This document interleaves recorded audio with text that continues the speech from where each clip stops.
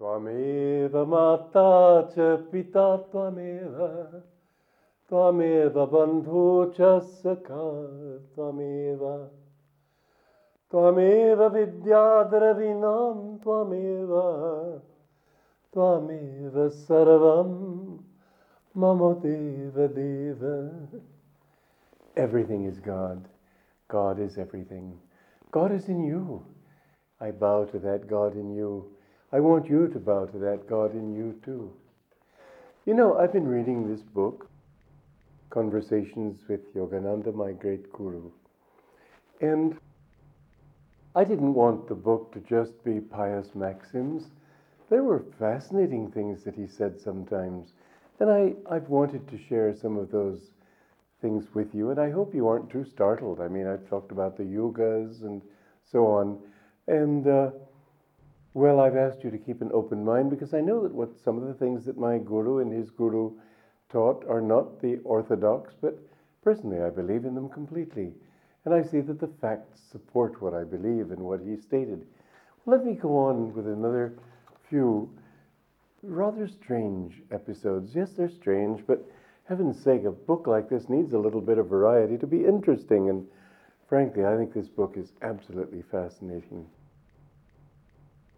I once asked the master, "Sir, as we progress into the higher yugas or ages, will the people now on earth continue to be reborn here?"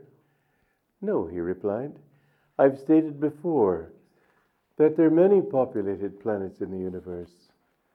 When a soul returns from the astral world to the material plane, there are many planets available to it. Where it reincarnates depends on its own level of spiritual development." He added wryly, "If they always returned here, they might find out too soon." That last comment must seem strange to anyone who imagines God as eager for man to be redeemed. And man thinks, how could he not want that if he loves us? In this perception too, however, man's perception of the cosmic verities needs expansion. The truth is, the cosmos was designed by God. His plan was for us not to find out too soon. That is, realize our need to return to our source in God until we decide to do so of our own free will. Many incentives are given to us outwardly to inspire us to seek a higher reality. There are nature's countless beauties. There's the amazing adaptability and precision evident in the natural order, the signs of a mighty, guiding intelligence. And there are inspiring qualities in human nature which sensitive people, as they become aware of them, want to develop in themselves. On the negative side, the incentives are suffering and the repeated disappointment of worldly hopes. The ignoble qualities in human nature also cause anyone of refinement to repudiate such qualities in himself as base and ugly, and to aspire to the spiritual heights within. There are, of course, many incentives for continuing to play in delusion. The divine spark within man must be kindled by his own personal longing for the truth, and not by mind-numbing proofs of God's existence.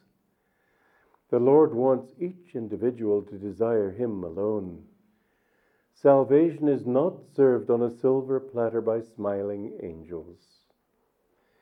Each person must strive by arduous effort to become worthy of it. The self-sacrifice demanded of those who seek truth is perceived at last as being no sacrifice at all, but the eternal fulfillment of perfect bliss.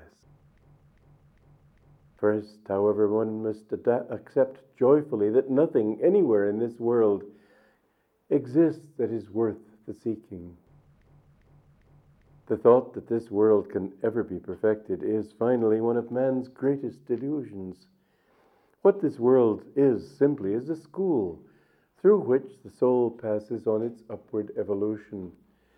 As in any school, one can also flunk out of it and move downward for lower education elsewhere in order to become better grounded in what life is really all about. Perfection is, in other words, an ideal to be sought for the benefit of the students, not of the school. Were this school, our earth, to complete its educative purpose by means at present unimaginable, it would mean simply that souls still in need of its instruction would have to be enrolled elsewhere. No outward improvement will ever guarantee a corresponding improvement of the individual. Ultimately, man's betterment depends always on his own recognition of his need for it. And then another very interesting one. Of India's riches in a higher age, the master once told me, in those days people used to eat off golden plates, then cast them into the Ganges. Such was their wealth. And such is the rise and fall of civilizations. Never be attached, he then said, to the passing scenes of life. You know, it's very interesting. When Marco Polo came here in the 1200s sometime, he went first to China, then to India. In his travels, I read that he said that India is the wealthiest country in the world, even then. It wasn't long afterward that England came in. India became poor, England became rich. One suspects a cause-effect relationship, doesn't one? But India has not been poor always. India has been very wealthy in the past. It will be wealthy again in the future. The marvelous thing about India is this, that in the disintegrating of history, where all the ancient civilizations have failed, India somehow has managed to preserve its basic values intact. India has not changed. India still has its Sanatana Dharma. Yes, it's been corrupted. It's sort of like, as I've said before, a bit like a tree that needs pruning. But the basic truths, this is what the great masters of our time have come to bring back. My guru's purpose in being sent to the West was to show how not only Kriya Yoga is a science which can help you to find enlightenment, but how to bring this Kriya practice, how to make it effective in daily life, how to objectify it so that the principles that you learn being centered in yourself you can apply in business, in home, in human relations, in everything. Everything begins with your own center. Kriya Yoga has that wonderful capacity to bring you to your center. And the goal of it, as the goal of all religions, if only people in religions understood it, is to raise that energy through the spine and bring it here and finally up here into union with the infinite. This is yoga. This is union. But the other side of it is that same centeredness we ought to learn to apply to the world outside ourselves. I've talked about the music that I've written. This is how I wrote that music. I've always, before writing a song, I've thought, now what is this song supposed to say? I've tried to tune into it from my center to the center of that song. And then when I really know, when it's very clear, then I say, God, give me that melody. Give me those words. You know, often they come just like that. I've written as many as 31 melodies in one day. Not me, I don't do it. But you know, when you follow this principle, and this is what I'm trying to get across to you, that there are certain truths of your being, which if you can learn to practice, you can bring these things into your outward life and make this life also a heaven on earth. Not to create heaven in the world, it will never be. But you can be in heaven wherever you are. That can be and must be. So in a way, you can say that too was Yoganandaji's mission in going to the West. First, Babaji Maharaj brought this great teaching down through Lahiri Mahashaya into Benares, where householders even would go into seclusion, into silence, spend many hours at night meditating, withdrawing. And then when my guru's mission came, it was the same line of gurus, the same teaching. But they wanted to show how this teaching could be made practical also. That was his mission. And he brought this teaching out and made it practical. So in these teachings, we always try to understand how can we apply what we learn in our daily life. The wealth that was India's at one time, it will come back.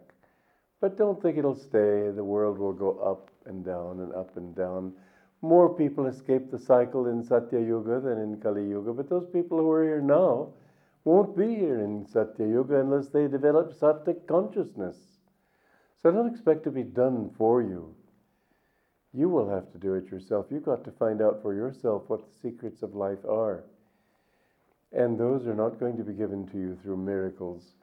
People often think, well, why don't the saints perform miracles? I could show you miracles. I don't say I could show you. I could tell you I'm not a great master. I'm a disciple of a great master, and I have seen great wonders. And, well, there's a fascinating story. One time, there was one highly advanced disciple. These things are not normally shown to people, but this was a highly advanced disciple, and he was visiting our Guruji in Encinitas. And a simple little thing, but our Guruji he invited him to go out driving with him. And the word came that he was ready to go out. And this man, his name was Mr. Black, or Yogacharya Oliver, as my Guru used to call him. He looked out because the message came that our Guru was already on his way to the car, and he looked out and it was raining cats and dogs, as we say in America, just heavy, heavy downpour of rain. And he thought, well, okay, if he wants me to go out. And so between his room and the front door, it could not have taken more than 15 seconds. He came to the front door, he went out of doors. He looked around, he couldn't believe his eyes. Blue sky, dry car, dry ground, everything completely dry. It had been raining heavily all that morning. Everything completely dry, and then he looked like this. And he looked at our Guruji, and Guruji, with a quiet smile, said, "For you, Oliver." But you know they can do these things. Why don't they then? Because we've got to find out ourselves. If God and the masters and all those people clobbered us with miracles, well, everybody would believe. But they don't want it to be that way. They want us by our own discrimination to discover that this world isn't working for me, I need something more. And it's by the aches and pains and the disappointments of life, the suffering, yes.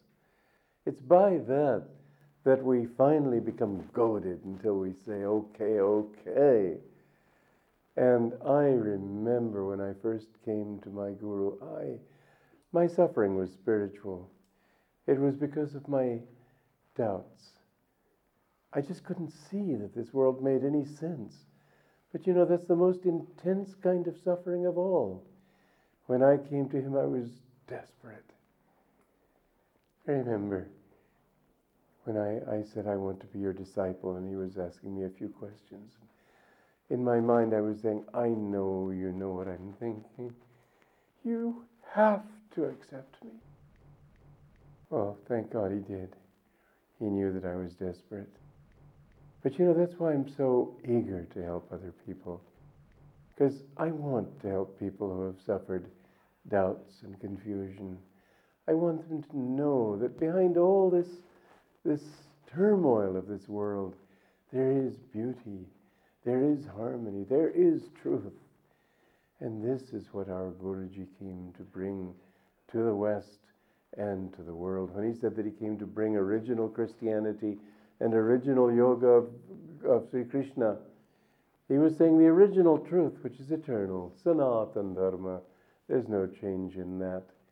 But it gets changed, and people begin to throw in dogmas and definitions and all these different kinds of samadhi and so on. I was talking a few days ago, whatever, this Pandit who was talking of Samprajnata Samadhi and Asamprajnata Samadhi, and he didn't know what Samadhi was, for God's sake.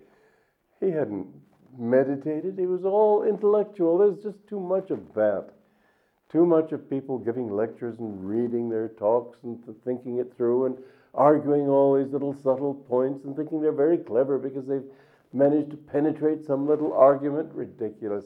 Love God. Somebody came to my guru one time with a long list of questions, and my guru could see he saw through people immediately.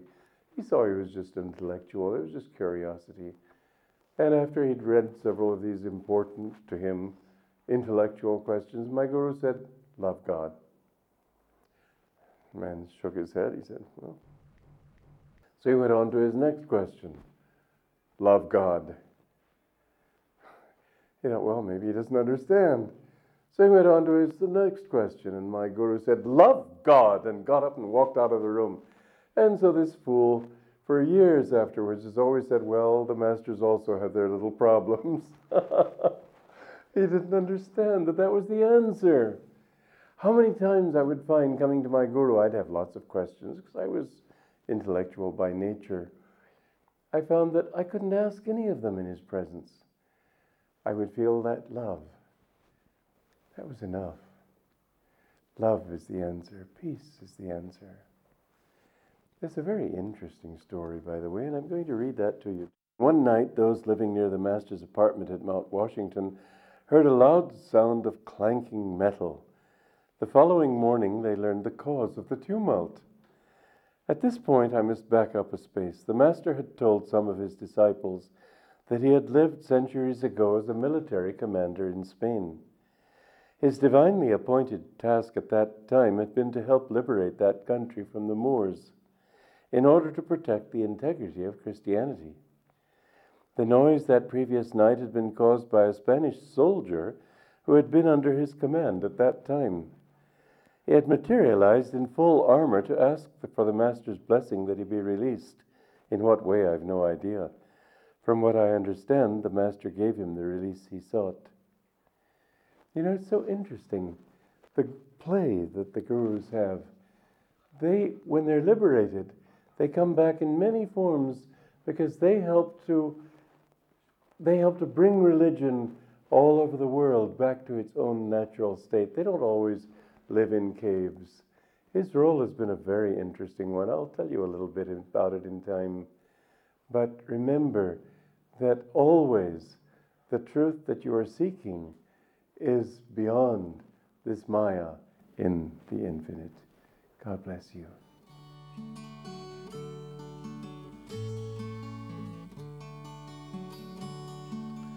Life is a dream, time like a stream, carries our burdens away.